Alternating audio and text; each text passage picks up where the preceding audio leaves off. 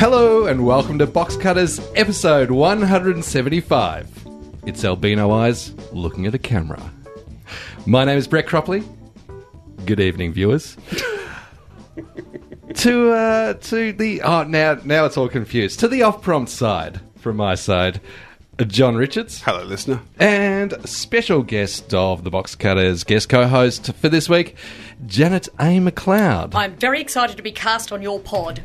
You're here kind of by request, in fact, Janet, because last week when we interviewed Rod Quantock, he mentioned you out of nowhere. Oh, apropos of nothing. Apropos of nothing. Oh, I like to be apropos of nothing. That's great. Thank you very much, Rod Quantock. I'd like to gratuitously mention Rod Quantock now. No, but then we have to give him back. You should now gratuitously mention some other. Toby Sullivan. No, we've done him. The lady who designed Cyberman. She's going up. Excellent. All right. I'm passing the baton in a Commonwealth Games hands across the nation sort of way. Finally, we found a good way to use Box Cutters' special skills in mentioning on the shows rather than killing people. Although, admittedly, it still is only Josh who's killed people. True. But I do feel a little bit guilty that Josh will we're out of nowhere associated with him. mention random people. John Updike, I still think being the most obvious, and then they die. Oh, But dear. he killed Catwoman. Oh, no, and he's coming up later on. I hope he doesn't mention me. I'll never make it. I'll never make the drive home. As long as you're on the show, you're inoculated to his And power. Doug McLeod is coming in later on. Doug McLeod will be in to talk about his amazing work doing everything in Australian comedy ever. And as I like to point out, no relation. No. We're both McLeod's, different spelling. No relation to you. spelling. He's actually relations to lots of other people. Oh! He's got family. Oh, fantastic. What else is on the show, Janet? Well, it's going to be a bit of news.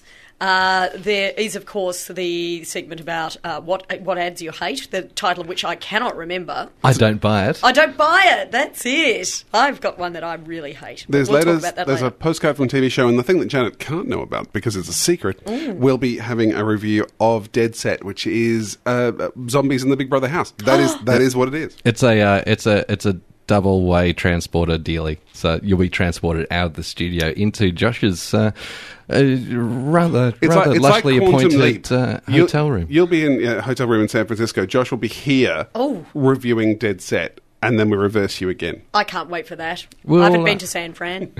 We'll have some letters. Yep. He puts a question mark there. Yeah. Looking at John. But as always, let's kick things off with the Box Cutters news.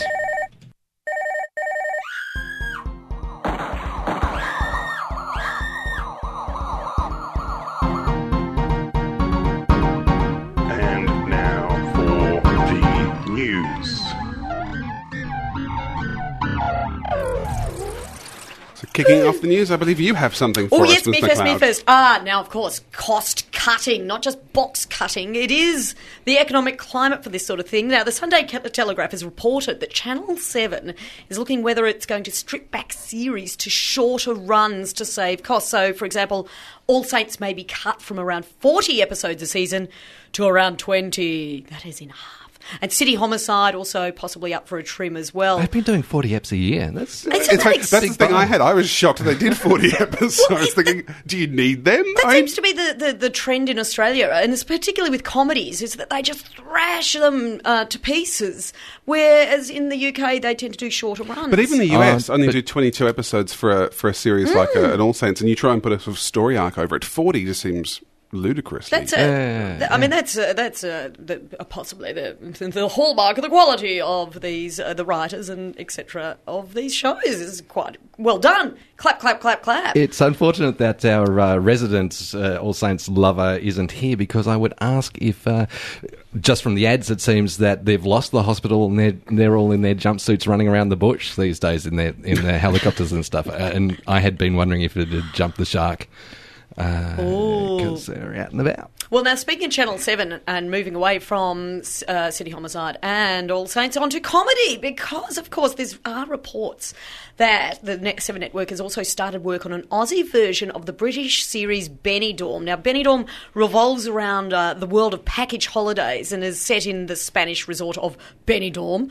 Now, the UK series stars Johnny Vegas, who's a magnificent character, this slightly degenerate comedian character. He made me dance on stage once. once all by myself. Did he? With no music. Yes. I just love Johnny Vegas, and I can't think who they would cast. I love him more now knowing that he made you do that. I can't think who they would cast in that role, because there seems to be a tendency to let's cast somebody who looks something similar. What are they? I don't know what they're going to do. Put Dave O'Neill in a wig? Who knows? It's but anyhow, it screens on Foxtel here in Betty UK Dawn, the TV. original. Right. So looking at Poms soaking up the sun. So an Aussie version would be what? Australians at a ski resort. That's the Bonnie Doon? The talk apparently is Bonnie Doon. Gold Coast. I read somewhere. All right, Gold TV Coast. Tonight, I think, actually had that bit about Benny Dorman, the remake of it. So, Oh, okay. yeah. But we don't have those kind of entertainment holiday camp type things here. No. No, I mean I think it sounds like a dreadful idea, but who am I to judge? Who would have thought that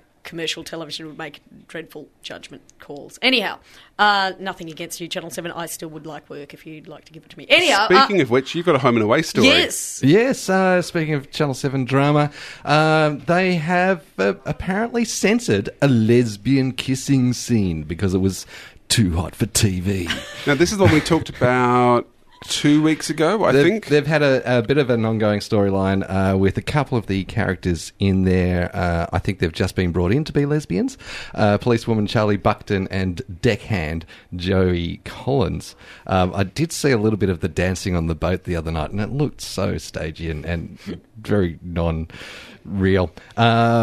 Conservative lobby groups have been lobbying, strangely enough, for Channel 7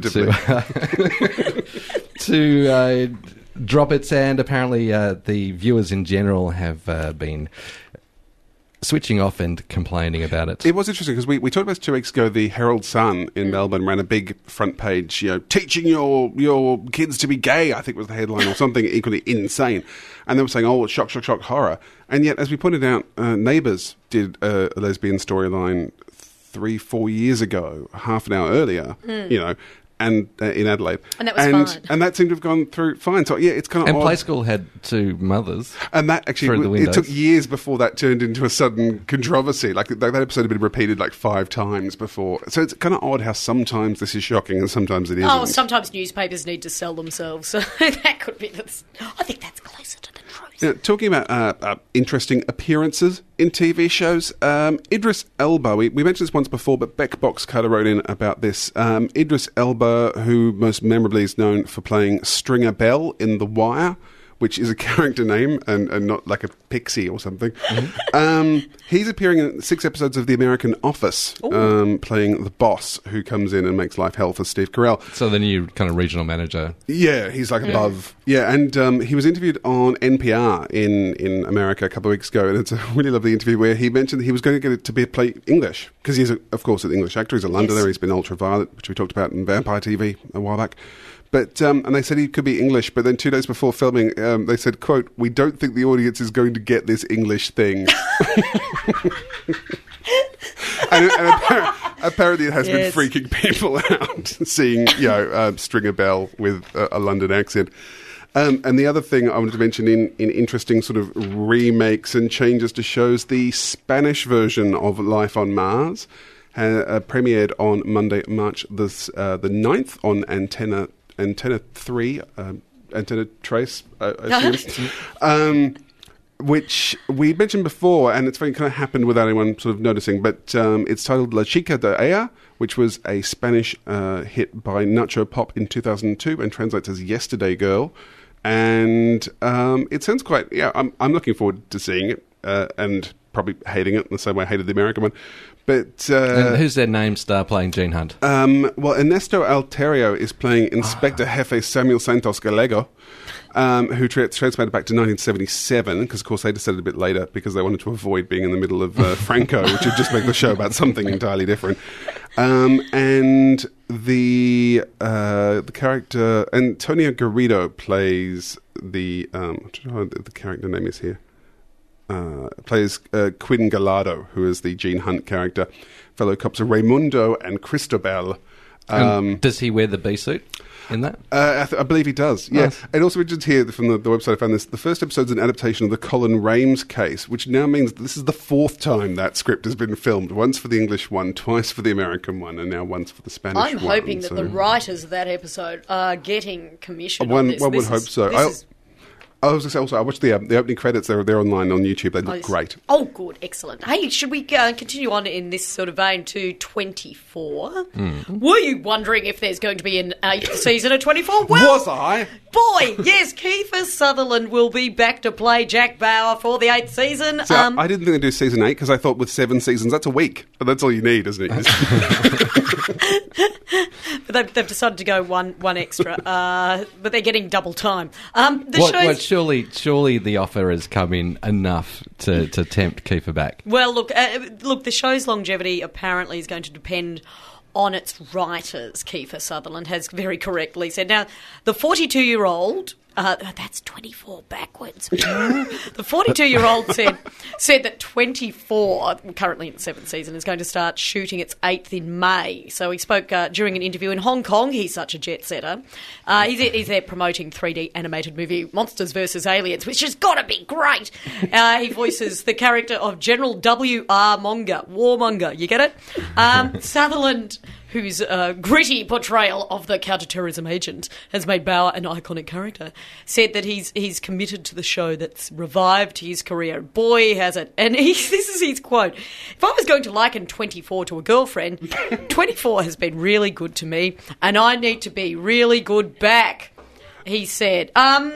I like that. He's just gone, oh, no, she's been good to me. Well, I better be good back. It's not a default position for Kiefer. The idea of if I was going to compare my TV show to a girlfriend, because that's the obvious leap to make, isn't it? Oh, my gosh. Sorry, I was trying to to get the... right. Yes, yeah. Because that really helped. Yep, that's helped me. It builds tension. To break the tension, somebody that hasn't really ever given us any tension. Nice segue. You like that one, John? No, just so I can break it myself. Yeah, no. Naomi Robson is said to be in the line to host a hot new project at 7. According to informed 7 network sources, Naomi Robson's being considered to host a weekly lifestyle program that'll be shown in non-prime time. Now, we did report that she had done a pilot. She wanted her own chat show. This isn't going to be that, but at least she'll be back in the public eye. That's going to make Naomi very happy as well. Actually, speaking of Naomi, you should talk about Gretel as well. Go what's Gretel crazy. doing? What's she doing? Well, given that she hasn't been around for a while, she's being rolled out to host the 51st TV Week Logie Awards, which happens Sunday, May 3. It'll be scintillating. I was going to say, look, why not? I reckon everybody should have a go. It should be like national service. I'd like to see you have a go, Johnny. Oh, God, I would. Yeah. I'd certainly be telling the audience to shut up. I Boy, reckon- the last Logies, I was appalled by the sound that was coming from the selfish industry. People just chatting. That murmur, yeah. Mind you, apparently some of the very entertaining thing was... a certain former Logie winner and actress from Prisoner who was sitting on the same table as the people from Collectors, who every time somebody that she disliked came on stage, she kept saying, who's this wanker?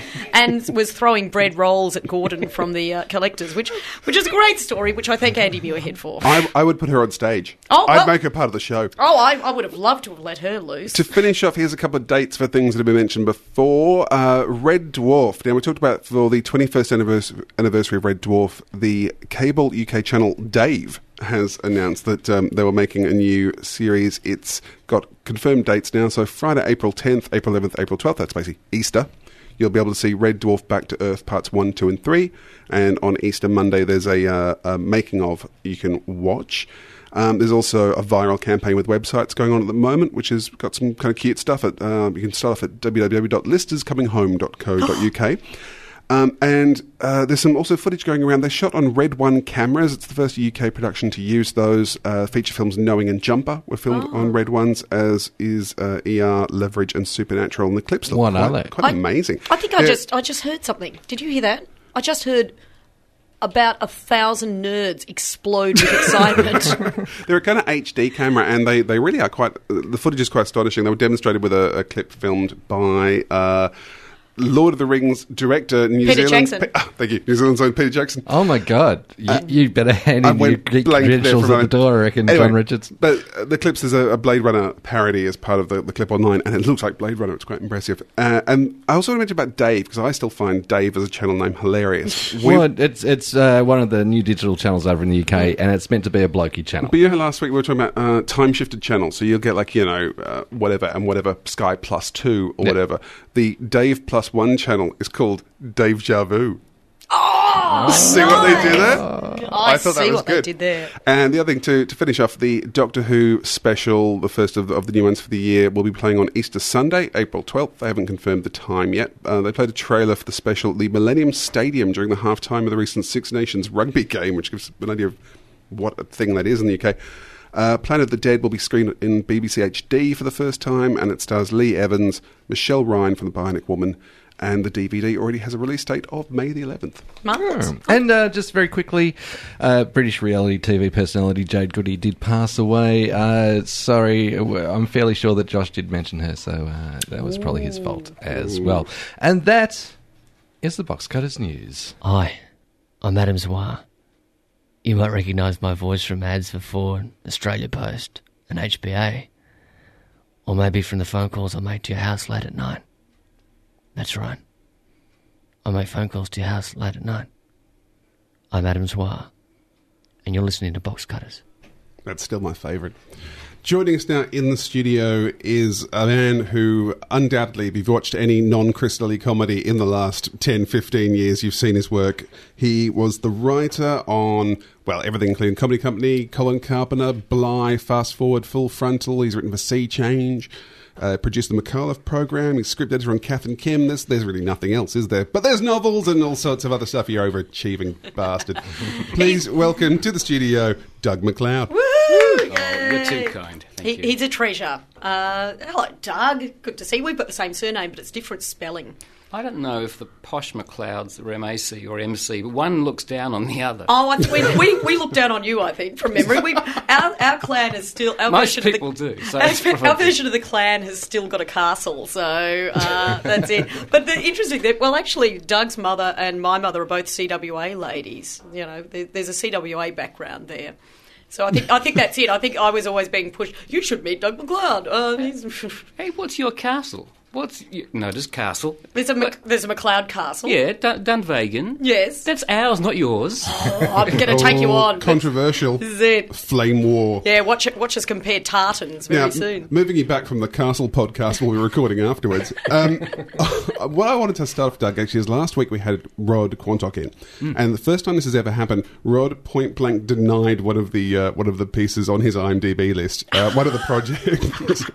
And we were forced to scribble it off IMDb. Apparently, he no longer talks about that show.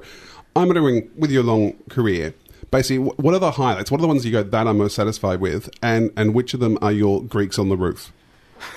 Well, Greeks on the Roof is one. Did you work on Greeks on the Roof? No, I just worked for a company that was making it at the time. My favourite one on that list... Well, it's probably Comedy Company because it got me involved in the whole business and I had a good time. And my least favourite one, I think, was possibly Wedlocked. I can vaguely remember seeing pictures of it up at was it Channel 9? Or somewhere, wherever it was, and it just wasn't shown until it was like late at night. Is that right? Am I remembering that correctly? No. Was it ever shown? Can you talk us through the premise of Wedlocked? Because I must admit, I went a bit vague on that one. I remembered it existed, but I could do no more. This was the problem with Wedlocked. What you're saying is ringing a lot of bells. No, it wasn't on Channel 9. I don't know what channel it was on. It was 7. And what Wedlocked was Ned and Stacey, but not very So if you hate Ned and Stacey, you want to hate Wedlocked. It's weird how it turned out, because I don't want to diss anyone on the show. The cast were all really good, and we had a nice director, but it really wasn't great, and I think that I have to take quite a bit of responsibility for that. And I can't get rid of it on IMDb as much as I would like to. By the way, that's harder than you think to get stuff removed. Yes. Oh, Wikipedia, very easy, but and indeed to make your show sound a lot better than it actually was. How much involvement did you get to have with most of these shows? Like, was it a thing where you hand the scripts in and then they tell you to get lost, or were you involved in the steps along the way? It depended on the health of the TV station at the time. When I started work at Channel 10 back in 88, it was a time of great prosperity, and then suddenly it was a time when we were all running around watching our asses, and what happened was we were in fact put into receivership. And the great thing was, because they were so busy trying to blame other people, I suppose, and trying to see how many American game shows they could adapt successfully for Australia, the answer which was none, they sort of left me alone to play, and that was great because it meant that the Colin Carpenter series, which I really did love, Kim Gingell, one of our great comic talents. Funny man. Yeah.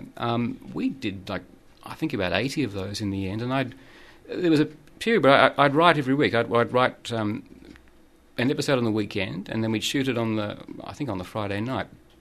Kim would colonise the script, he called it, colonising it. Most of my scripts required colonising. But because we were a cheap little show and we didn't make much noise, and out there at Nunawading, people don't, it's easy to get away with stuff. And so, we had a 2-year run with that show, and that was great fun. But if you're involved with some of the stations that are perhaps, how can I put this, perhaps more like Channel 9, if I can be oblique.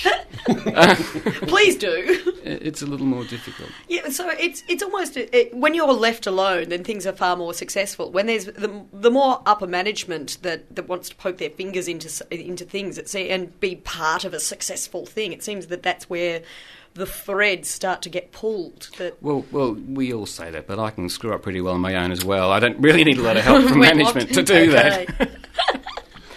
You've done quite a lot of work with Sean McAuliffe, who we're huge fans of Box Cutters. And I was just looking down. You were a producer on the McAuliffe program, was that? Yeah, that was very kind of them to give me that. But basically, all I did was, as a producer, was hire people who wouldn't be, would be pretty good, and they were. And Sean would dutifully run the sketches by me, and there were some sketches in particular where I remember saying, "You must not do this.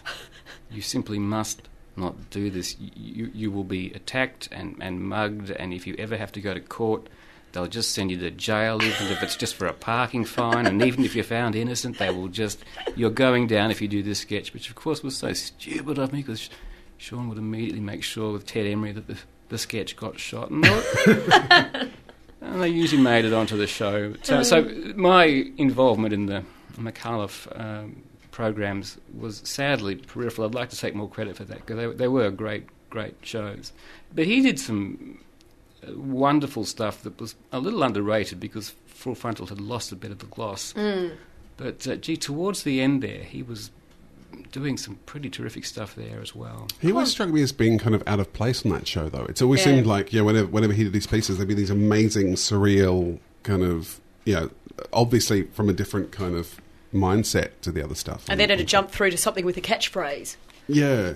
Well, this is absolutely true, because Sean eschewed parody, unless it was a genre parody, like the brilliant Roger Explosion was a parody of Bond movies, Hong Kong Bond movies. But once or twice, I like to make sure that all the actors were working on the live night, unless they wanted the night off, because I like to sort of share the work around. And one live night, the only sketch that... Sean had heaps recorded during the week because he was always very, very prolific. But I think we did a parody of the Nanny. And I could tell his heart really wasn't in it. He wasn't playing the Fran Drescher role, but right. That was being played by Kitty Flanagan, another brilliant comedian. But that night, I don't think Sean got two of the lines right. So, no, you're right. It was a very different comedy that he brought to the table, and I'm very, very glad he did. Yes, when he went to the ABC, that it seemed a far more natural home for him to sit there. It's interesting looking at the first episode of it. Oh, God, I sound like a geek. We'll be talking about Cybermen soon. Who do you think listens to this show? The first episode of the McAuliffe program, I think, is very full frontal. It does have kind of more or less parody work. There's some beautiful new stuff. There's a wonderful sketch where we played around with the set, putting it on an angle and shooting on an angle. You know, the old trick. But yes, towards the third series of the program, I wondered if the ABC was actually watching it. There was some magnificent rubbish. Wonderful stuff. Actually, I just noticed on the list, 1992, Bly. I've only got vague memories of that as well, because I quite like history myself. How long did that go for? Well, Bly was governor for about 2 years in 1805. Well, yes. But the TV show? The TV show. However, the TV show was slightly less than that. Yeah, it was a bit. Bly is a difficult thing to talk about. I think it was ill-advised to attempt a show that seemed to be treading ground that Rowan Atkinson had very recently trodden himself. I was wondering, was it intended to be an Australian blackout? Was that the... Well, everyone said, oh no, but I rather suspect they were being disingenuous. It certainly sounded like an Australian blackout. Right. And my problem was that I actually liked Bly. The more I read about the man, the more I realised he'd been hard done by. Yeah, I felt sorry for him. Yeah, the real prick was the guy we put on the $2 note, you know. Yes. MacArthur gets the $2 note, well, not anymore, and what does Bly get? Well, and MacArthur also got all the credit for the development of the merino herds. I'm sorry, it was Mrs. MacArthur did it. Yes, you and your tired feminist rhetoric. Yes, we know. And stay listening for the Tired Feminist Rhetoric podcast after this one. Well, let's see. Doug and I are going to be working on another historical one called Batman. Because, quite frankly, there's far more comedy material there with John Batman. Don't you think it's a shame they didn't call Melbourne? Are we on air, by the way? We're still going? It's a shame. It's a shame that Melbourne wasn't called Batman. Because then you'd have, well, it was going to be called Batmania. I know, but which would have been Batman. awesome. Because the first church would have been Holy Christ, Batman. Batmania is still good, though. Yeah. I've got Batmania. This shall be the place for a Batcave. That would be great. Moving away from Bly quite quickly, though, you don't, as a writer on Sit Down, Shut Up, and you're also marked as a producer, and we've talked about it recently because, of course, it's been purchased by, I'm thinking Fox, NBC. off the top of my head, or someone... I thought it was NBC. No, it's absolutely... It's very easy to recall that, in fact, it's going on Fox. Can you crinkle that paper more? It's actually debuting on Fox on April the 19th, 2009 at 8:30 p.m, where it joins The Simpsons, Family Guy and American Dad as part of Fox's animation domination lineup. That's just... Off the top of your head. Of my head. Explain to me, though, because this is the bit that confused me. I was overseas when it aired. I must admit I've never seen it, but the feeling I got, and I feel that we're good friends now, Doug, and I can be honest, I got the feeling that it hadn't gone down terribly well, and it seems odd that some years later, suddenly an American TV station is taking an overseas show that wasn't necessarily a great success. John. I will stand by this show until I die. Your reaction is oddly enough summed up by something I read on IMDb, which you know that read as well, because I know that we have the same bookmarks. One of the responses to the Australian version of Sit Down, Shut Up, which was devised by Brendan Reid and Tim, they were both brilliant and memorable. And we get 9.5 stars or something on IMDb, but one of the people wrote back, they posted, while it at first looked amateurish and pathetic, I quickly learned it was funny and intelligent. The trouble is that a lot of the critics and the viewers in this country didn't get by that first hurdle. It actually was very... Oh, God, what's the word? If you say off the wall, I hate that because I prefer shows that are very much on the wall and mounted on brackets and really stuck into that wall. But no, it was wild. I loved it. It was wonderfully... The scripts became more and more absurd. We did have a rough trot there for a while. Ross Warneke. God, can I talk about Ross? Please talk about Ross. Can I please talk about Ross? Please. we knew he'd hate it. Ross wrote such funny things about... when Kath and Kim started, he was very angry about it, and then it started rating very well. And, well, yes, okay. Well, 2 million Australians watched Kath and Kim last night. Big deal. That means that 18 million didn't. And that's just the way he... But he was always just for the interstate listeners and international listeners, I should point out, Ross Warneke was a reviewer in The Age, The Green Guide, and generally he would hate anything until it stopped being good, and then he would like it. That tend to be the turnaround point. Well, yeah, he's no longer with us because he was axed, and Ross, a lot of people, 200 Australians went to Ross's funeral, but of course that means that 19,990,900 people didn't go to Ross's funeral. But we didn't send him a preview tape of, and I do apologise to any Ross Warneke fans, both of you. We didn't send him a preview tape because we knew it would be, he'd just go us, and he knew he wanted to go us, and please let me edit. So he was one of the few critics who ever reviewed a show off air, and of course it was just from start to finish, it was acid. The weird thing is that Barbara Hooks had done the same thing, and they hadn't even realised, and her review was on the next page, and it was a rave. Oh, yes. Oh, that's always interesting when you get that in the same newspaper, and because Sit Down, Shut Up, there was some pretty good characters and some. I can only just remember I'd come home and it'd be on, and so I was just a casual viewer, I think. But again, some great performances, and always Mr. Curry, always good to get the funnies out there. We had Mark Downey, who was just great, just great. I love Mark Downey. I think she's a Mark, if you're listening. Performer in exactly.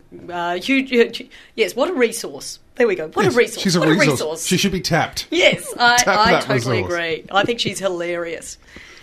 But when did you find out about the Fox remake? I mean, did it affect you? Did they come to you with a big bag of Fox money and go, we'd like to use some of your jokes? Or was it just the thing you read about in the paper? Well, this is the lovely thing about it all. You see, I was owned lock, stock and barrel by Steve Vizard and Andrew Knight, and that was fine. They paid me nicely, and I sort of stuck around for a few years. I might have outstayed my welcome, I'm not sure. So anything that I wrote was pretty well owned by them. But I know for a fact that some of the people who worked on the show, it's quite likely, and this could even be sub judice, it's quite likely that they might have some money forthcoming. But it's a great compliment that this show was bought on the strength of the scripts. Yeah. They've actually, the people involved are really remarkably well known. Of course, it is an animated show, but you'll be hearing the voices of Henry Winkler, you'll be hearing Kristen Chenoweth, you'll be hearing... yes, exactly. Wow. Jason Bateman. So they're animating it. So it's that's great. There are clips now on YouTube as well. You can actually... Because I went looking for clips of your Sit Down, Shut Up, and I couldn't find them, but I did see some clips of the new Fox animation version, excellent. which is looking... Yeah. And speaking of animations, shall we move on to Dogstar? Because I've quite enjoyed Dogstar, I must say, because I'm very mature like that. Now again, Dogstar, not familiar to me, but it's a kids' show. What's it about, Jenny? Well, it's but we're looking at thank God spaceships, which is always good. But seeing as if you've got the word star in the title, you really want there to be a spaceship. Otherwise, everybody's going to be disappointed. And they're looking for dogs. There's dogs and kids in a spaceship. Is that seriously what the show's about? Pretty much. I'm so downloading that when I get home. That sounds brilliant. The trouble is that every second thing on the web is called Dogstar. It's band. It's pants. Keanu Reeves is in the band. Dogstar. It is. But yeah, Janet's pretty much. I think I've encapsulated it. There's kids travelling around in a spaceship and they're looking for dogs. We think it's wise not to. You don't want to sort of limit yourself. No. Now that was the beauty, going into geek mode again of Doctor Who. Stick a man in a blue box. That'll be a show. There's a show for you.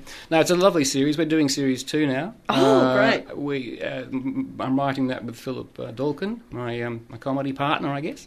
Hello, Philip, if you're listening. And we did rather well with Dogstar. And there's some brilliant voice actors in it too. I mean, everyone from, Matt Tilley from Matt and Joe Show, etc. Sean McAuliffe, once again, as the narrator. And a cat. He plays a cat. And a cat. I didn't know he was the voice of the cat. That's a role he was born to play. Oh, I like that. Of course it's him. Of course it is.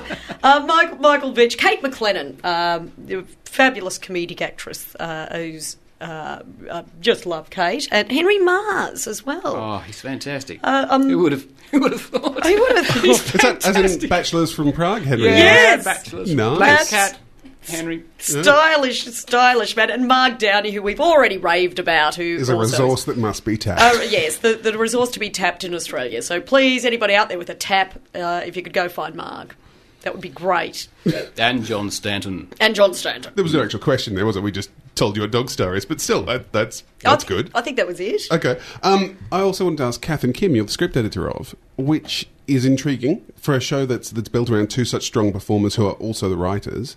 What does the script editing entail in that particular setup? Spell check. You put in the apostrophes. Here again, it's a little difficult. The role of a script editor is a very malleable, labile thing, and I'm working with two women who are disgustingly talented. Yes. Overburdened with talent. It's just completely unfair. And by the time I joined the show, at episode 9, Matt Cameron had been the script editor before that. The show had already gone through the stratosphere, so I was hardly, trailblazing at all. All right, I think we're seeing Doug as passenger. I like the idea of spell checking on Kath and Kim and just doing, find, replace my with moi. MOI, replace. Every script I got from them was in very good nick. It really was. I wish they'd told me they were going to Channel 7, because I would have put in ad breaks. But then, no, it's. I almost felt embarrassed about taking the money, because it was. I don't know that many of my gags were used, and I was more of, I suppose, a structure person. But, I was very big on structure. But the trouble is, so were they. Oh, they did it instinctively. Yeah, I hate that. Well, what about the speaking of structure? Because that's again a very different thing in television on the ABC, no ads, and television on commercials, ads. And if you do not have the correct structure that incorporates the energy flows that have ads. Three ad breaks per half-hour show with top and tail at the end. Then it's really difficult to watch a show that's had the ads forced into it. So there are those considerations. I think it's amazing that shows like Third Rock from the Sun took off in this country, because they were actually just chopped to bits to get the ads fit in there. Oh, it's appalling when you see things that have been edited to allow ads. I love ads myself, because the first scripts I wrote for TV had ad breaks. Oh, yes. So it meant they were only 20 pages long. But, when all of a sudden I got to the ABC, it was 27 pages. And now I'm doing animation, it's 40 pages. And it's interesting seeing the American shows that obviously have the ad breaks now on cable. And that jars as well. I will freely admit to being a fan of the Addams Family, and you can see. Oh, yes. It is funny with modern American dramas. I think the ad breaks actually help, because they force them to write it in. I think it's 5-7 minute acts or whatever they call it, and so every segment leads to a little cliffhanger. Yeah. And it's funny how you stop going. The structure's actually really nice now. It actually works really. It's quite pleasing. Pleasing. It's a pleasing what a word structure. we use in comedy. That pleasing. I found it pleasing. We did. You've got a show in post-production at the moment called Whatever Happened to That Guy? Yeah. What's that about? About 27 minutes. Oh, well, that's quite long for a commercial one. This is comedy gold. You can tell that this is a 50-year-old comic veteran who's talking here. Dad's chain smoking through this interview as well. You can't see that at home. But, if you were to get Larry David's show and take an Australian stance, you would have about every second project that's been pitched to every network in Australia, but ours got picked. It's a great show. Peter Moon is the most generous man. He gave us complete access to his life, and so he's playing the character Peter Moon, yes, isn't he is, he? and it is pretty much his life. He was going to use his family initially, and they were all good actors, but suddenly some of the material that was coming out was so confronting, and I love Curb Your Enthusiasm. This certainly has overtones of it, but I like to think we've put our own stamp on it.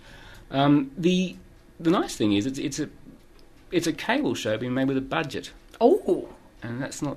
Oh, that's quite good. The case, yeah. So Peter Moon's playing himself, and Andrea Powell is playing his wife.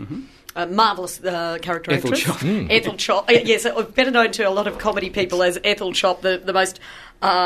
the crankiest, most hideous old lady in the known universe. Fantastic stuff. Brilliant. And I'm glad to see Andrea finally getting embraced in this fashion, because I just think she's just a great character actress, and has been, again, a resource that needs to be tapped. So I'm glad she's been...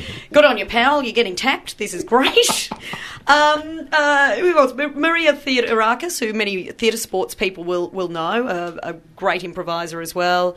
Tony Rickards, blast from the past there. Oh, well, Tony also appeared in Kath and Kim. But yes. I think he's actually a funeral home owner. Oh, in is this. he? Yeah, and he's great. The casting is great. There's 8 episodes.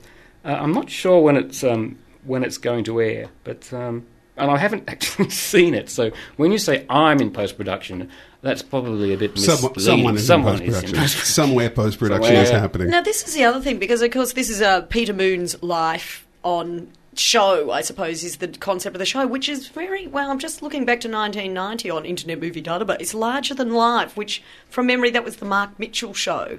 Is that right? Yes, where that was again a concert where it was Mark and his family. And that was... no, you're wrong. Oh, thank God, because I can't quite remember back that far. I don't know what I was up to back then. No, it's very easy to get confused, because don't forget, this was Channel 10 in 1990, and basically they wanted to strip programs, like put them on every week in the same time. So you do that normally, but it never worked. You didn't know what time the show was going to be on, and they just sort of... would just chuck it in the air and see where it landed. And there were 4 episodes of a show that had great potential. It was called The Big Time. I didn't work on it, but it had good potential. And it was actually, yes, it was about Mark's life, more or less. He had a secret life like Rupert Pupkin in the basement. He had his own show in the basement. But it was quite good. It got axed before anyone, I think, got a real flavour for it. I mean, you can't even remember the title of it. The Larger Than Life show was just another sketch show that... was not bad. What I really liked about it, well, Mark was very good, but John Walker, who became a real mainstay of Full Frontal, that was his first TV appearance, and he was terrific. I quite like remembering those little the shows that were there for 2 episodes, like the Comedy Sale. That had Leno and... Well, actually, no, I didn't have Leno. Well, they had the Found Objects, the precursor. I was certain Rod Quantock was involved with the Comedy Sale, and after the whole Greeks and the Ruth debacle, I didn't want to bring it up. I was just Comedy Sale was once again, it was ridiculously well cast. You had Mikey and Sandman, and it was just Ross Daniels. I mean, the Found Objects. For those of you who don't know, then Leonard Woodley used to be a trio, and with there was they split themselves into. There was an amoeba type thing. No, there was also Scott Casley, who was again very funny. And Scott went off to become a nothing airline pilot. Oh, he's probably kicking himself now. Did he become an airline pilot? Oh, he had a bike shop in Alice Springs, and he's moved to New Zealand. Can we get back to TV? Well, actually, it's not the Scott Casley show. We're actually out of time, but I will mention that Doug is, of course, appearing at the Melbourne International Comedy Festival in an event called Axed, where you'll be talking about shows that didn't come up. Yes. Didn't get up with the same enthusiasm, I imagine, for the ones that you talked about, the ones that did get made. Doug McLeod, Anthony Minchetti, Fiona Lachlan, and the fabulous Adam Richard will all be part of that at the Melbourne Town Hall, Saturday the 11th of April at 3 p.m. I went to it last year, and it was a good bit of fun to see everyone spew their bitterness out. Oh, there we go. So Saturday the 11th of April, 3 p.m. It is a 2-hour show, and bookings are via Ticketmaster. Yeah, they said it was a 2-hour show last year as well, and then 3 hours later it was over. Call Girl. Oh, and Call Girl. There's a fantastic... always when you see an original musical in Australia, then it's always a delight, especially when one is very entertaining and works. So Tracy Harvey has actually been the instigator of a show that's all about, call centre worker who's also this superwoman. And so I saw the very first run that they did at the Phoenix Theatre in Elwood. I was so impressed by the results. So it's even better. That's it. And, so 14th of April it starts at Chapel Off Chapel. So I saw it in its first run, and I was very impressed. So and it's even been reworked further. So some great people connected to it. I'm excited. There we go. If you're one of our listeners in the UK or the US, you don't have to come to that. It's not obligatory. Can we have our show back now? But it'd be worth the trip. It would be worth the trip. Hang on. Let's handball it back to John. Boom. Doug McLeod, thank you so much for coming in. A pleasure. Bonjour tout le monde, bienvenue à Box Cutters. Good morning, everybody, and welcome to Box Cutters. This is Toby Sullivan displaying his bilingual prowess on the best TV podcast that I've ever encountered. Now on E4, Dead Set, which contains strong language and scenes of horror which some viewers may find disturbing. This programme is best suited for widescreen viewing, surround sound, and should be watched in a darkened room. Dead Set is born out of the largely misanthropic mind of Charlie Brooker, who also brought us the excellent Nathan Barley and the quite infamous... Oh my God, this guy's a genius. Yeah. I had no idea who's Nathan Barley. And the quite infamous pedophilia episode of Brass Eye. He's also a regular writer for The Guardian, and you can find his pieces collected in books. They're quite astonishing. So it's set in the show. It's called Dead Set, as we heard. It's set at the UK Big Brother house, and zombies attack during the taping of an eviction night, and it's as they do. Yeah, and the Big Brother house is seemingly the only safe place in all of England. Before we go on, can I just say how much I love that little piece we just played? Is each of the episodes has that effectively by one of the E4 announcers. It's not part of the show. It's just the standard E4 warning there is material thing. Yep. But to end off with, it should be watched in a widescreen television, surround sound, and in a darkened room. I think that's fantastic. It is excellent because it does need to be a darkened room. The thing is, the premise does make it sound like a comedy, and coming from a man who has, in the past, written a lot of comedy, you'd expect it to be a comedy. But it's not. It's not a comedy. It is just straight horror. I've got to say, I sat down to watch it assuming it was a sitcom, coming from Charlie Brooker, and was actually, I must admit, thrilled that it wasn't, because I'd been putting off watching it going, zombies, Big Brother house, that's a bit obvious. And this is genuinely a full-on zombie thriller. And I personally loved that. It is a lot like George Romero's Dawn of the Dead. And by a lot like, it's exactly the same. I mean, look, this is the same. It is. It's Dawn of the Dead, the Romero version, if you take out the supermarket and replace it with the shopping Big mall. Brother house. Yeah. The shopping mall. You take out the shopping mall and it being a comment on just gross consumerism, and put it in the Big Brother house and make it a comment on gross television consumerism. But is that what the zombies were like in the Romero? No, these are the 28 days later zombies. Yeah, no, these are actually stalking and this is the thing. It's Dawn of the Dead done in the style of 28 Days Later with the Big Brother house. In all honesty, there is nothing original about the plot or the structure, and yet I think it's one of the best bits of telly I've seen in a long time.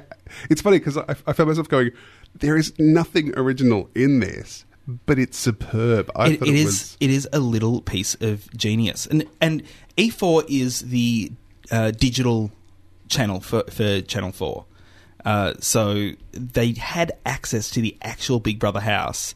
Although, curiously, that's not the actual Big Brother house. No, this is the weird thing, because it's also partly made... Brooker has a relationship with the production company, the name of which has just gone from my head. Endemol? Endemol. He actually has a connection through one of Endemol's sort of sub-companies.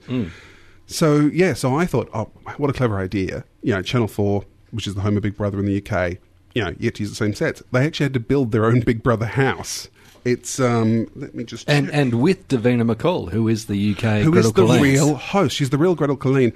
And in this, and minor spoiler, she may become a zombie, and she terrified the hell out of me. There's also, it's interesting that the Big Brother, oddly enough, watching this, I realised that I've never actually watched Big Brother ever, and yet, because I was living in the UK when it started, I kind of have absorbed all the catchphrases, and I don't know, because I didn't see the Australian one, but at the end of every eviction thing, Davina McCall goes, I'm coming to get you. It's a catchphrase that she used. It's turned up in Doctor Who, used it in a sinister form. And, of course, in this, I'm coming to get you is it has so many other meanings to it. And because the UK Big Brother's slightly different, where the crowd are actually on the right on the other side of the double doors, coming out of the house, rather than having to go in a golf cart around halfway around Dreamworld. Yeah, it's not even in Dreamworld. No, surprisingly, being the UK production. But the UK one, there are thousands of people there, which, again, very clever, going, well, if a zombie outbreak happens, let's set it when there are thousands of people around the Big Brother house. It's a real Big Brother and so the housemates eviction. can actually hear the crowd. I can hear the crowd. And it's a real eviction night that they filmed. They filmed the fake Big Brother evictee being evicted on a real night by the real host in front of a real crowd who are there for an actual eviction. For an actual eviction. So, and that bit's used in the show. So it is so convincing because it looks like a Big Brother house. So there was some language on the little placard poster thingies that the audience took in with not Gandalf. What's the name? Yes, my pretty. Yeah, with Golem. Yes, Golem. Like I was going to say Smorg. It's not. It's Gollum. There's this shot of an abandoned placard on the ground, kind of in this muddy water, saying Gollum is a cunt. Yes.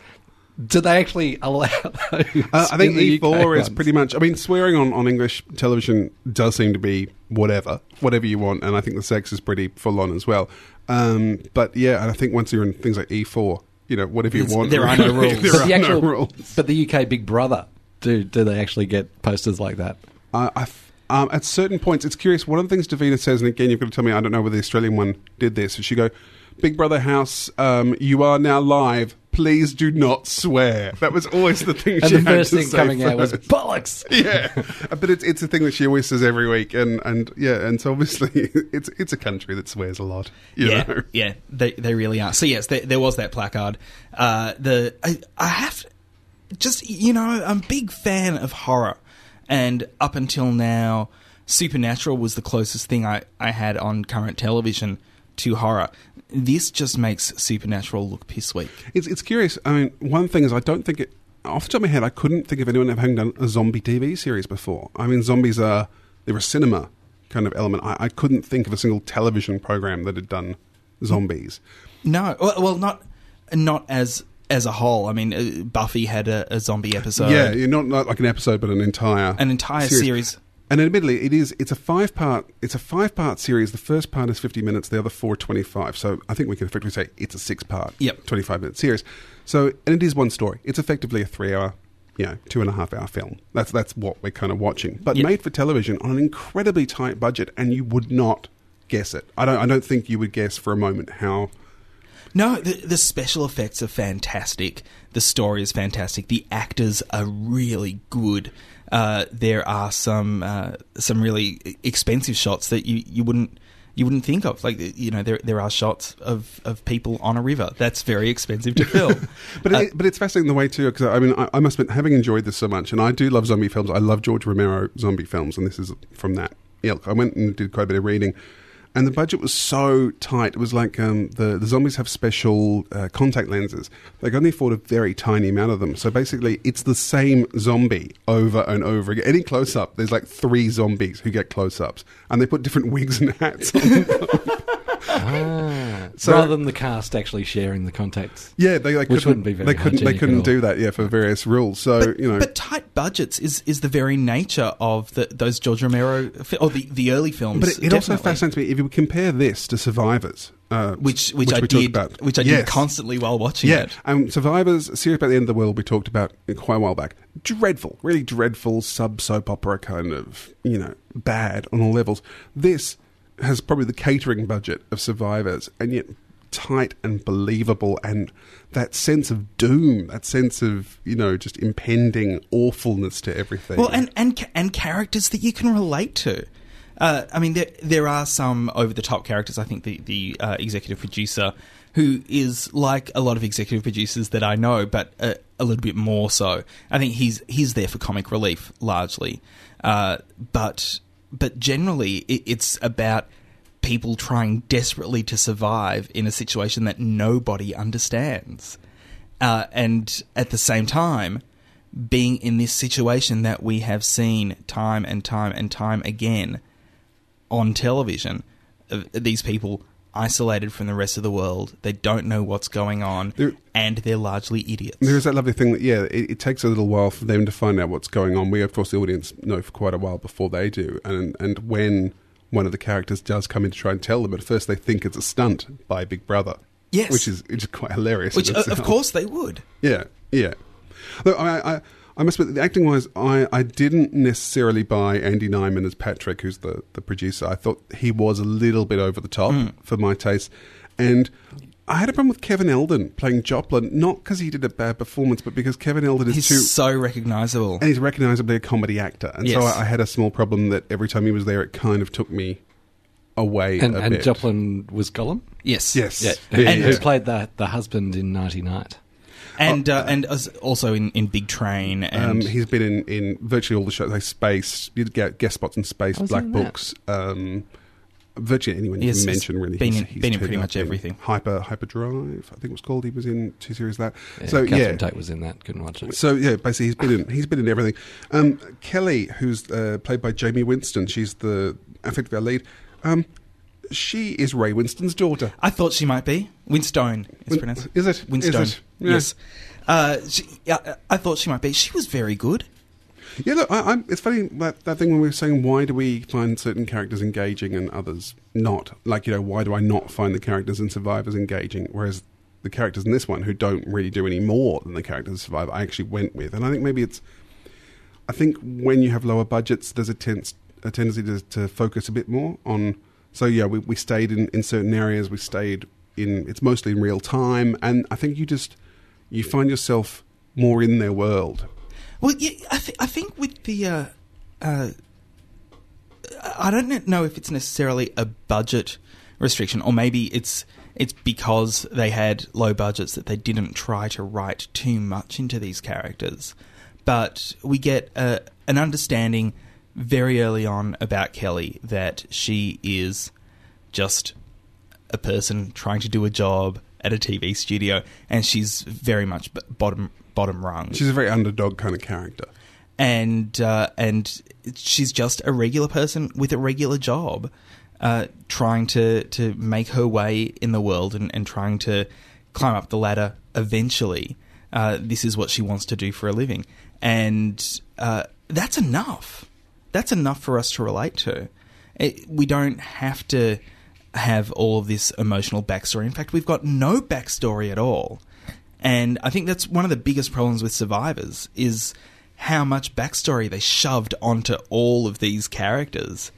We don't need that much. We just need to sort of, spend time and care about them. What did you think, Brett? You're a little bit quieter than we are. So what were your thoughts? Well, you guys have got lots of thoughts that you want to share about it. I think that the lack of budget was probably seen in the way that they shot a lot of the zombie action stuff.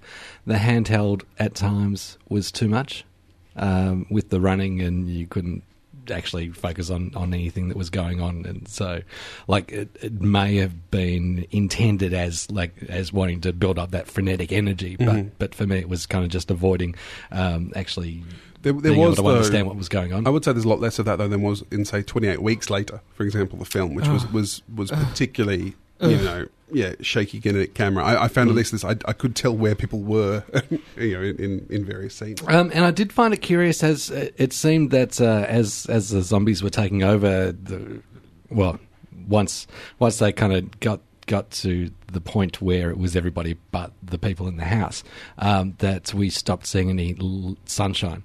And the rest of the series was in this half light that was all colour graded to wash out the colours. I think that was also kind of a look though from the beginning. I seem to remember the whole series does have a certain grey texture to it. Yeah, I didn't notice that. Oh, it was a bit clearer, but when they're going along the river, everything's kind of. It's like the contrast is too high. That's just the English countryside. Yeah. I found that there was actually a outside was just completely grey and fairly desolate and quite quickly post-apocalyptic. And I really liked the contrast between that and the bright, vibrant colours of the Big Brother house. Of the house. It's also interesting because they mentioned some notes here saying how every year in the UK the Big Brother house has a different look again. Maybe same here. Yeah, it was the same here. And so what they had to try and do was design one that looked like a Big Brother house without looking like a specific Big Brother house. And they were kind of guessing what Big Brother hopefully wouldn't be doing. So apparently it's an eco theme to the Big Brother house in this. Which they did in Australia. Did they? Yes, they did an eco-themed house. They did. Did they have the wallpaper with the forest in the bathroom though? Yeah, because that was nice. It was a nice touch. No, they just had their own veggie garden. And there was a biodome out the back for growing. Yeah. Yeah. And this is the second thing I want to mention. Just as far as nerd appeal goes, this show led to Simon Pegg, who, of course, co-wrote and starred in Shaun of the Dead, wrote a piece in The Guardian saying the show was brilliant, but that he was upset that the zombies ran, and because zombies should not run, which then Charlie Brooker had to write a piece responding in which he pointed out that there have been running zombies in George Romero films, including a scene where 2 undead children run in one of the films. I just love the idea that's a slagging match in the UK. They do so, right? They don't. They do. They don't. I'll have you, Brooker. Guardian articles at dawn. Just kind of thinking about zombie lore and running and the like. What happens when there are no more mortals left? Do they eventually die of starvation, or are they just there for most zombie films don't in perpetuity? Yeah, the Romero zombie films I think have always been a bit vague about what actually happens. Presumably they'll decompose at some point. 28 days later, they're not zombies though; they're actually just infected. We learnt in Land of the Dead that they eventually will develop their own intellect and take over as humans. Well, in Land of the Dead, they're just trying to run their own homes. No, they're still zombies. They're still the undead. Would those zombies developing their own intellect get eaten by the other zombies who are just after brains? I don't know. Maybe George Romero should make another film. We only know about zombies because George Romero tells us. Maybe, and we just believe what Romero tells us. You know, they're fine about running, but they can't swim, or they can't even stand up in water. But they could in Land of the Dead, and they can't climb. They very walked. Simple, they walked along the bottom of a river in Land of the Dead, and they can't climb a very very simple fence. Highly under. They also can't. They also can't open doors.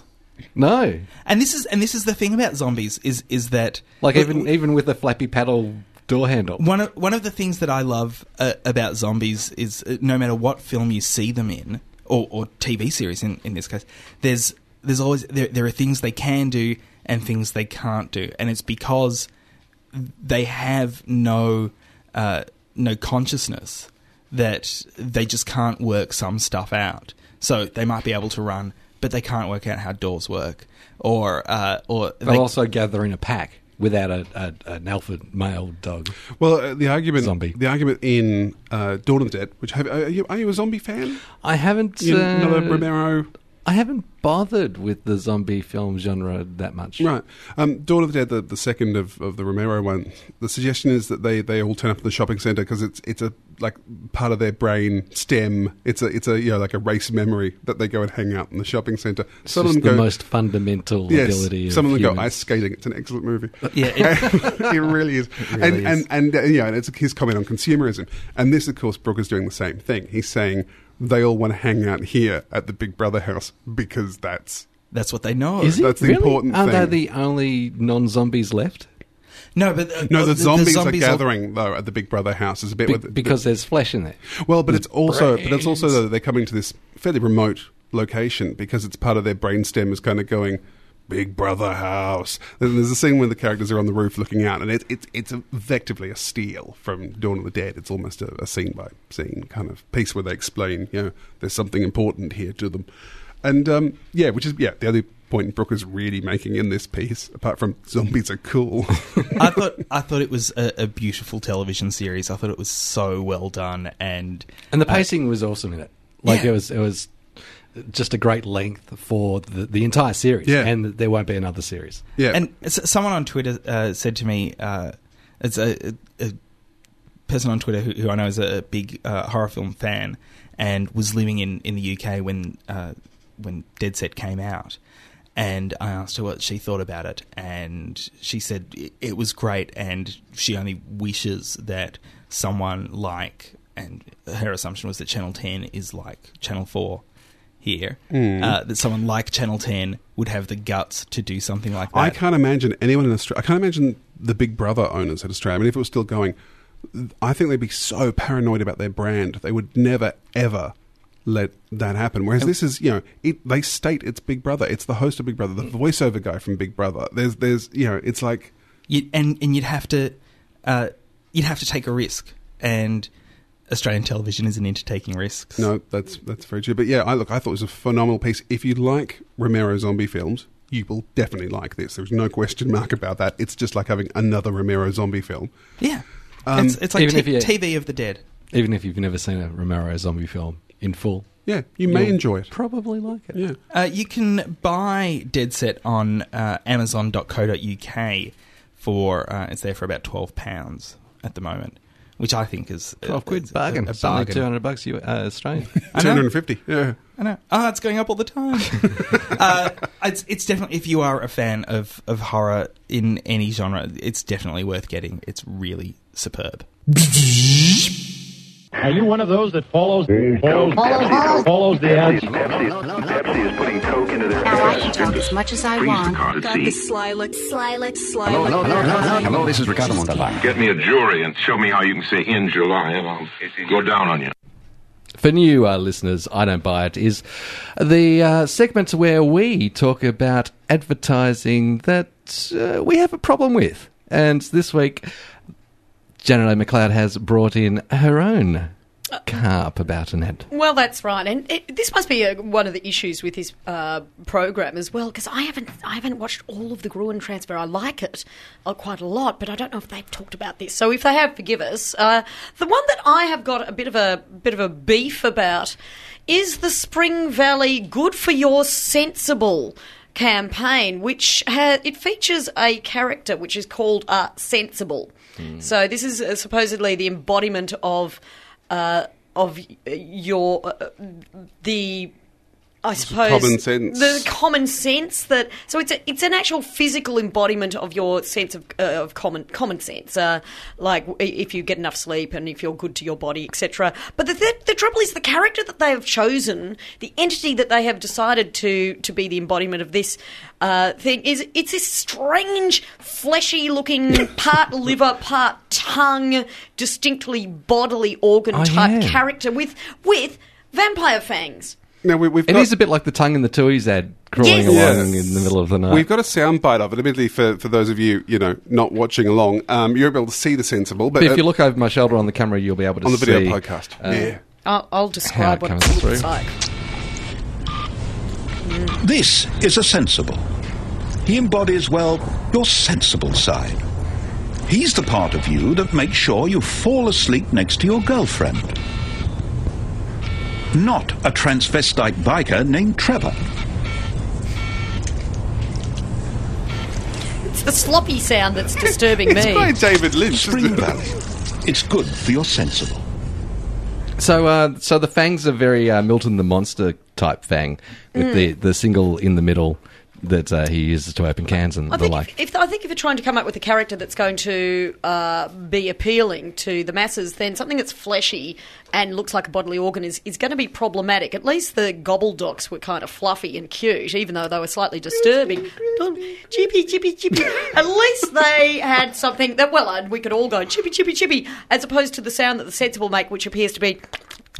which is just a little bit, sloppy, which is just not appealing. In fact, I'm going to go out there and say that I feel less inclined to partake in a Spring Valley product because of that ad. I'm not kidding. Maybe someone else's Sensible has slipped into one of those jars. And also, what do you think it was meant to achieve, though? What do you think you're supposed to be I think thinking? They were trying to be very clever.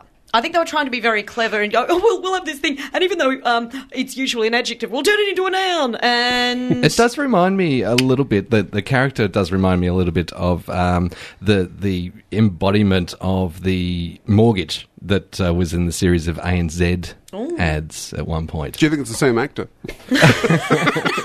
No, but like it was this kind of little blob, basically, that was there sucking up all your resources. And the other thing that I find quite disturbing is that, confusing, is that surely this must be a real English as a second language challenge for people to discern, because it's a very when I first saw the print ad for Good for Your Sensible, because your is usually a contraction. You are in relation to the word sensible. You are sensible, you're sensible. And so suddenly seeing it like that, I just went, have they made a mistake? Wait a minute. I had the same thing, because it's on tram stops a lot. And it really, I didn't understand that this, the sensible, because it wasn't capitalised as like a noun-like thing. And so I was just confused.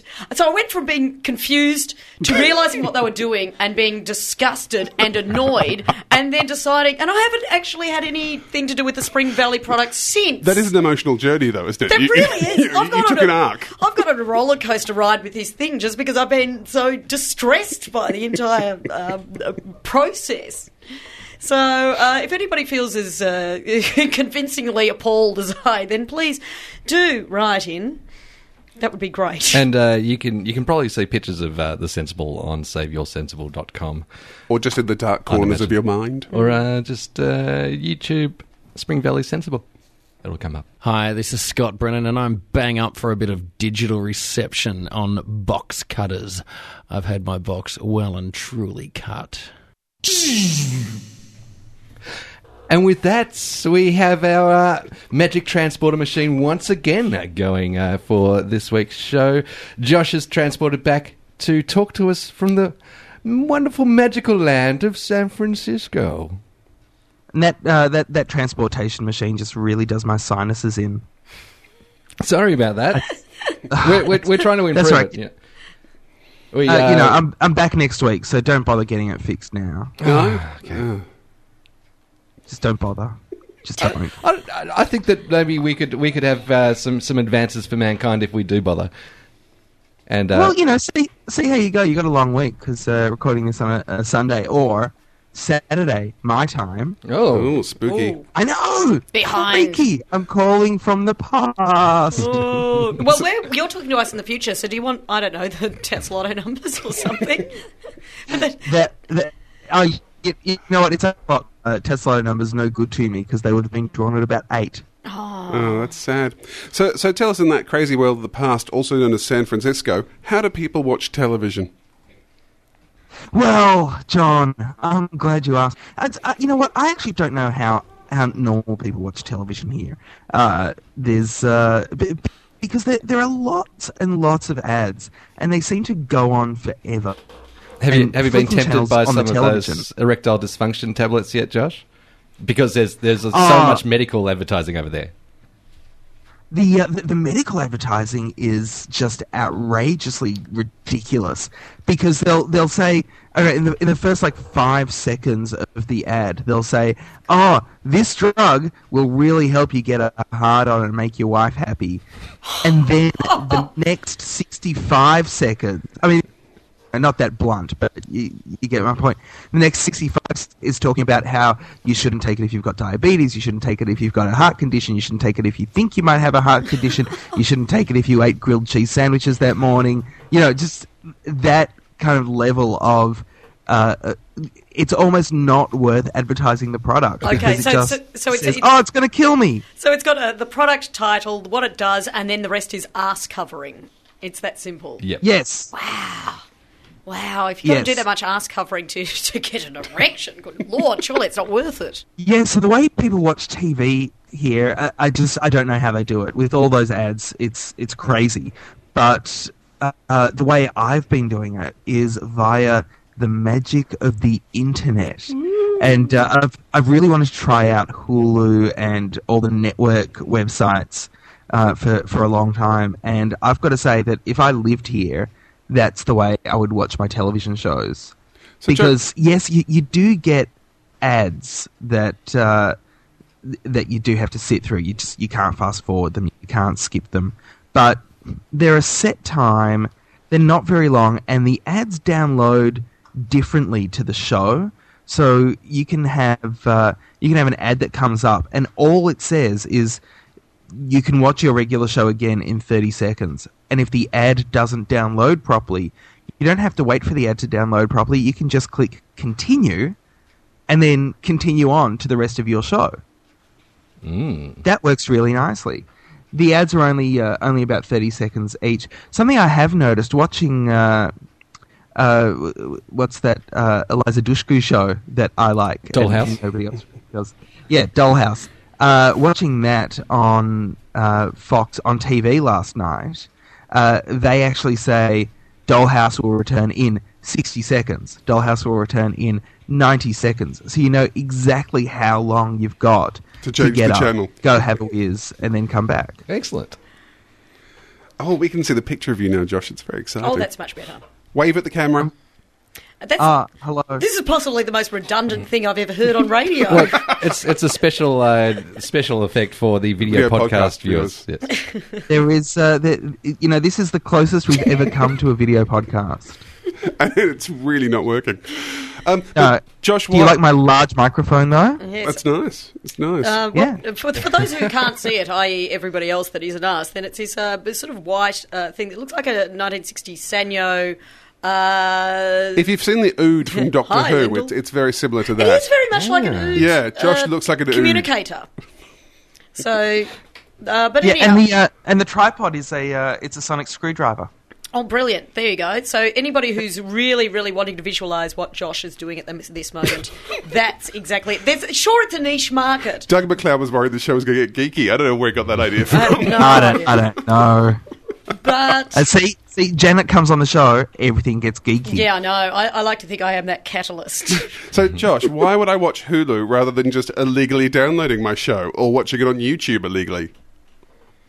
Oh, no reason.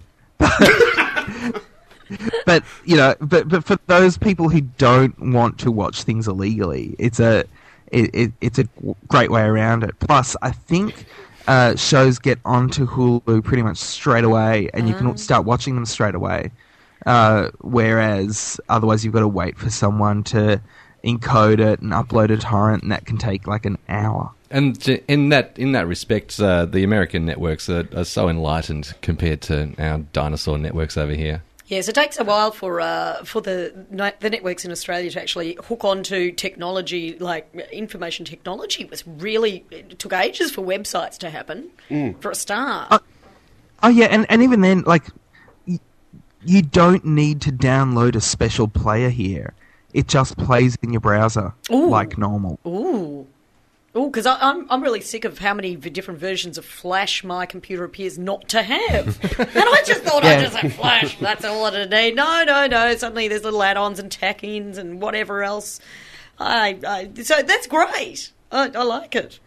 So that works well. But yeah, it's really, if you're interested in doing this stuff legally, then that's a lot better than doing it illegally, obviously.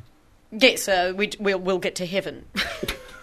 I guess. Yeah, that's that is the Seventh-day Adventist view of downloading. But the other thing is that here, the companies, like the record companies and the movie companies, have actually been suing individuals for downloading things. Really? So it is a greater risk in the US than it is in Australia. But they haven't done that for a while, have they? Like there was one big test case where it was looking like it was the woman's daughter, and they couldn't prove that she was doing it, but they were suing her, and a lot of the EFA and stuff got on board and provided legal counsel. Yeah, but even then, what a pain in the ass. Yes. To sit through 30 seconds of ads, or to go through 5 years of legal turmoil. I vote ads. I'm there. Yeah, ads sounds better. Yeah. No, fight the power. Screw the system. I actually like to watch rather than download, because I mean some of us have got computers that are nowhere near as powerful or larger capacity as they ought to be, according to their friends, and so I just get a bit tired of waiting for things to happen. So I quite like the idea of just go click, watch. God knows how on earth we managed before I must admit, I broadband. went through ages of downloading The Daily Show before realising I could just watch it straight from their website and save myself all the trouble, which Yeah. Well, see, that's fantastic. And years ago, and I'm not even talking that many years ago. I'm talking maybe 7 years ago. We would get Buffy VHS tapes shipped over mailed from to friends. us. Yeah. From the US, just so that we could get it before it aired on Channel 7. Those days are definitely gone. I know. But when we're going to see everything opened up, I don't know. I mean, ideally we'd be able to watch Hulu from Australia.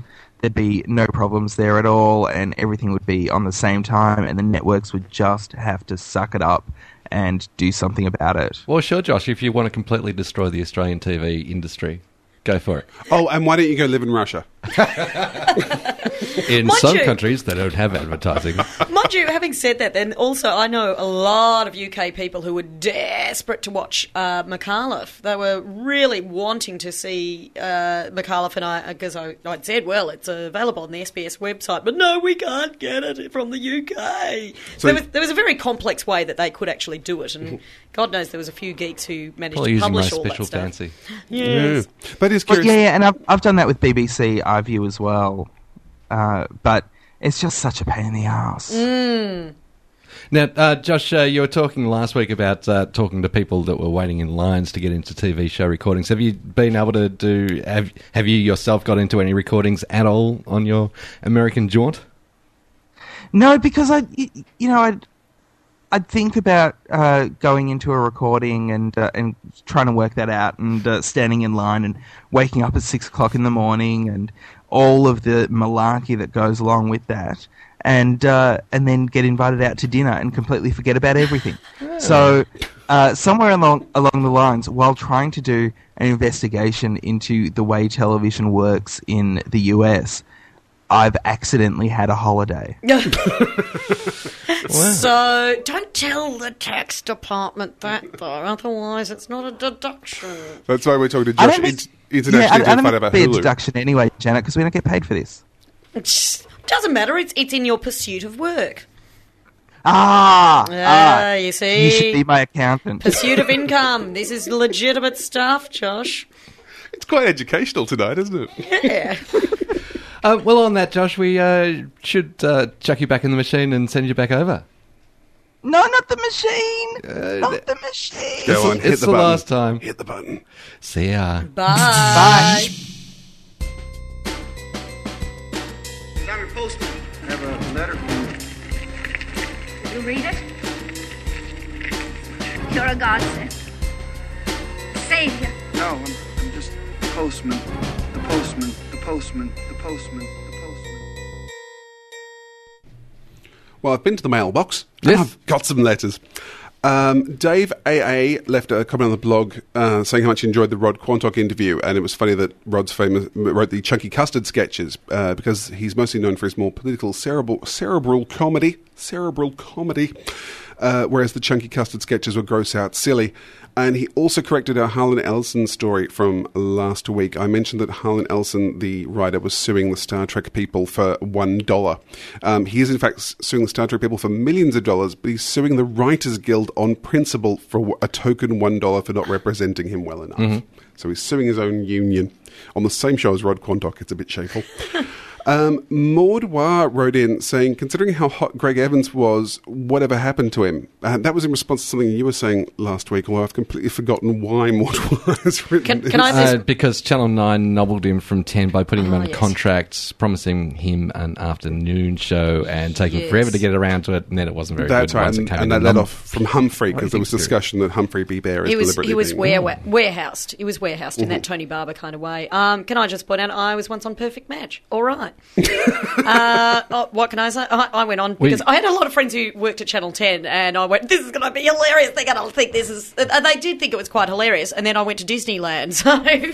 So that's what happened to me. So were you the picker or the or I one of was the the pickers? picker. I was the picker, and I was definitely... There was definitely shades of... I appear to be taking the piss here from the entire thing, but that was good. And was it true that it was all scripted? Like you didn't come up with your own questions or answers? No, well, I helped the writers come up with a whole lot of answers for the other people, which was great, but not for the people who were on that I was picking, just the others. So that's half true. But I turns out one of the writers for Perfect Match on one particular episode was me.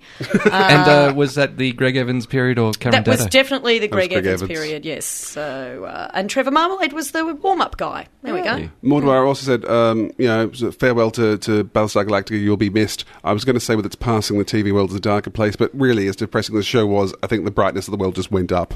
Alex Boxcutter sent us an SMS, which was interesting. He said the Choose Your Own Adventure show on ABC, so he's referring here to Lawrence Lund's Choose Your Own Adventure, is a direct rip-off of Louis Theroux with a flimsy premise of a challenge, total copy of an awesome interview style. The rest reminds me of a review with Miles Barlow.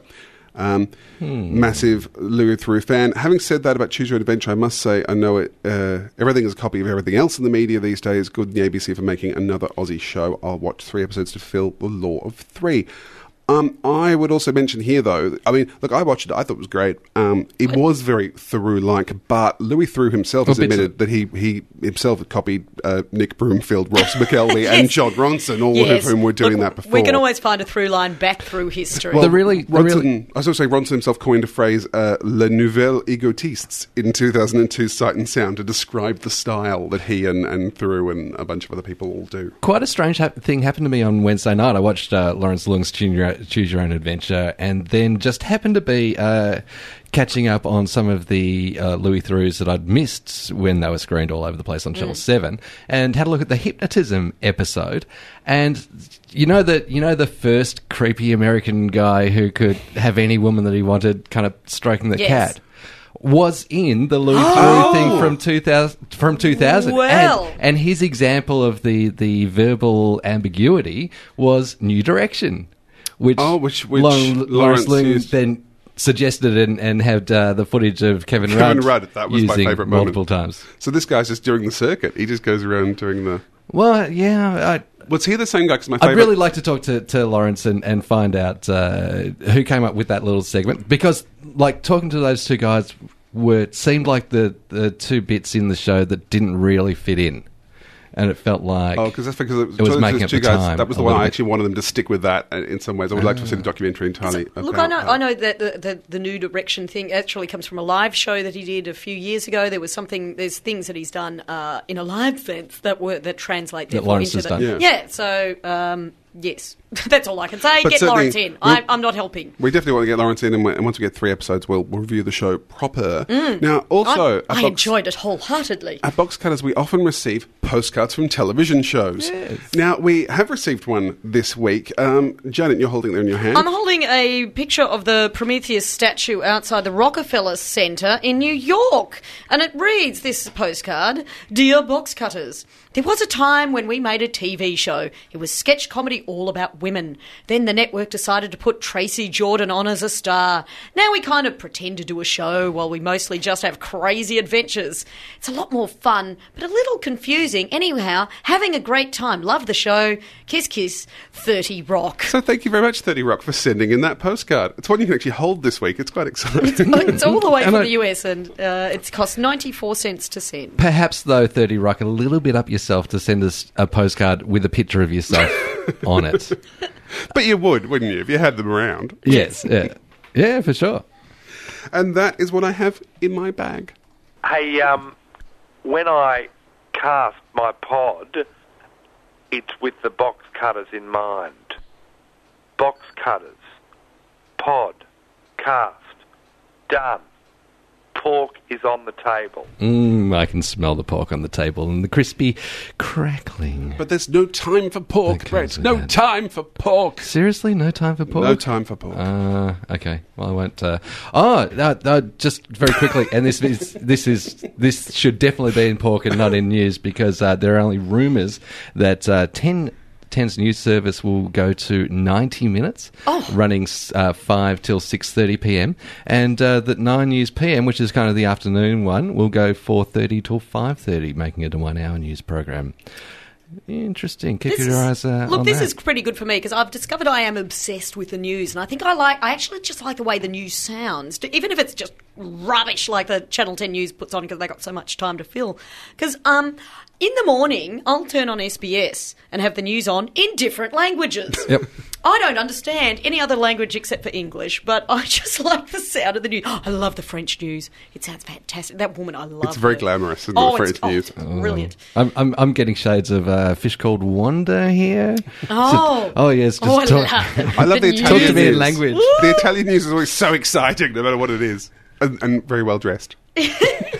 There's always some sort of crisis going on. But that's it. That's all we got time for. Make it end, Brett. Make it end. We should give thanks to our special guest this week, Doug McLeod. The lovely Doug McLeod. Coming in. And also to the lovely Janet A. McLeod. Yes. And to our sponsor, Crumpler, who do give us little gifties for our special Do guest. I get this? Oh, this is exciting. Oh, isn't it That's cute? for you. It's a little. Oh, thank you. It's a little Crumpler pouch. Yay. Oh, I love it. Oh, thank you.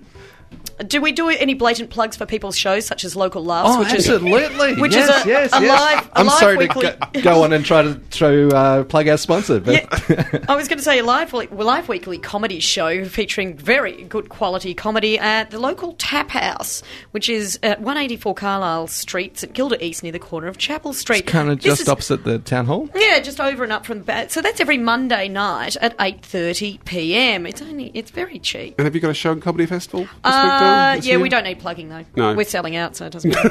So, find something else. Big hello to the comedy tours of the museum featuring Ben McKenzie and Andy Muirhead from the Television Zone Collectors. But it's selling out, so good luck at And getting of course, one. Doug McLeod, you can see it axed on Saturday, the 11th of April, 3 p.m. at the Melbourne Town Hall. He's truly marvellous.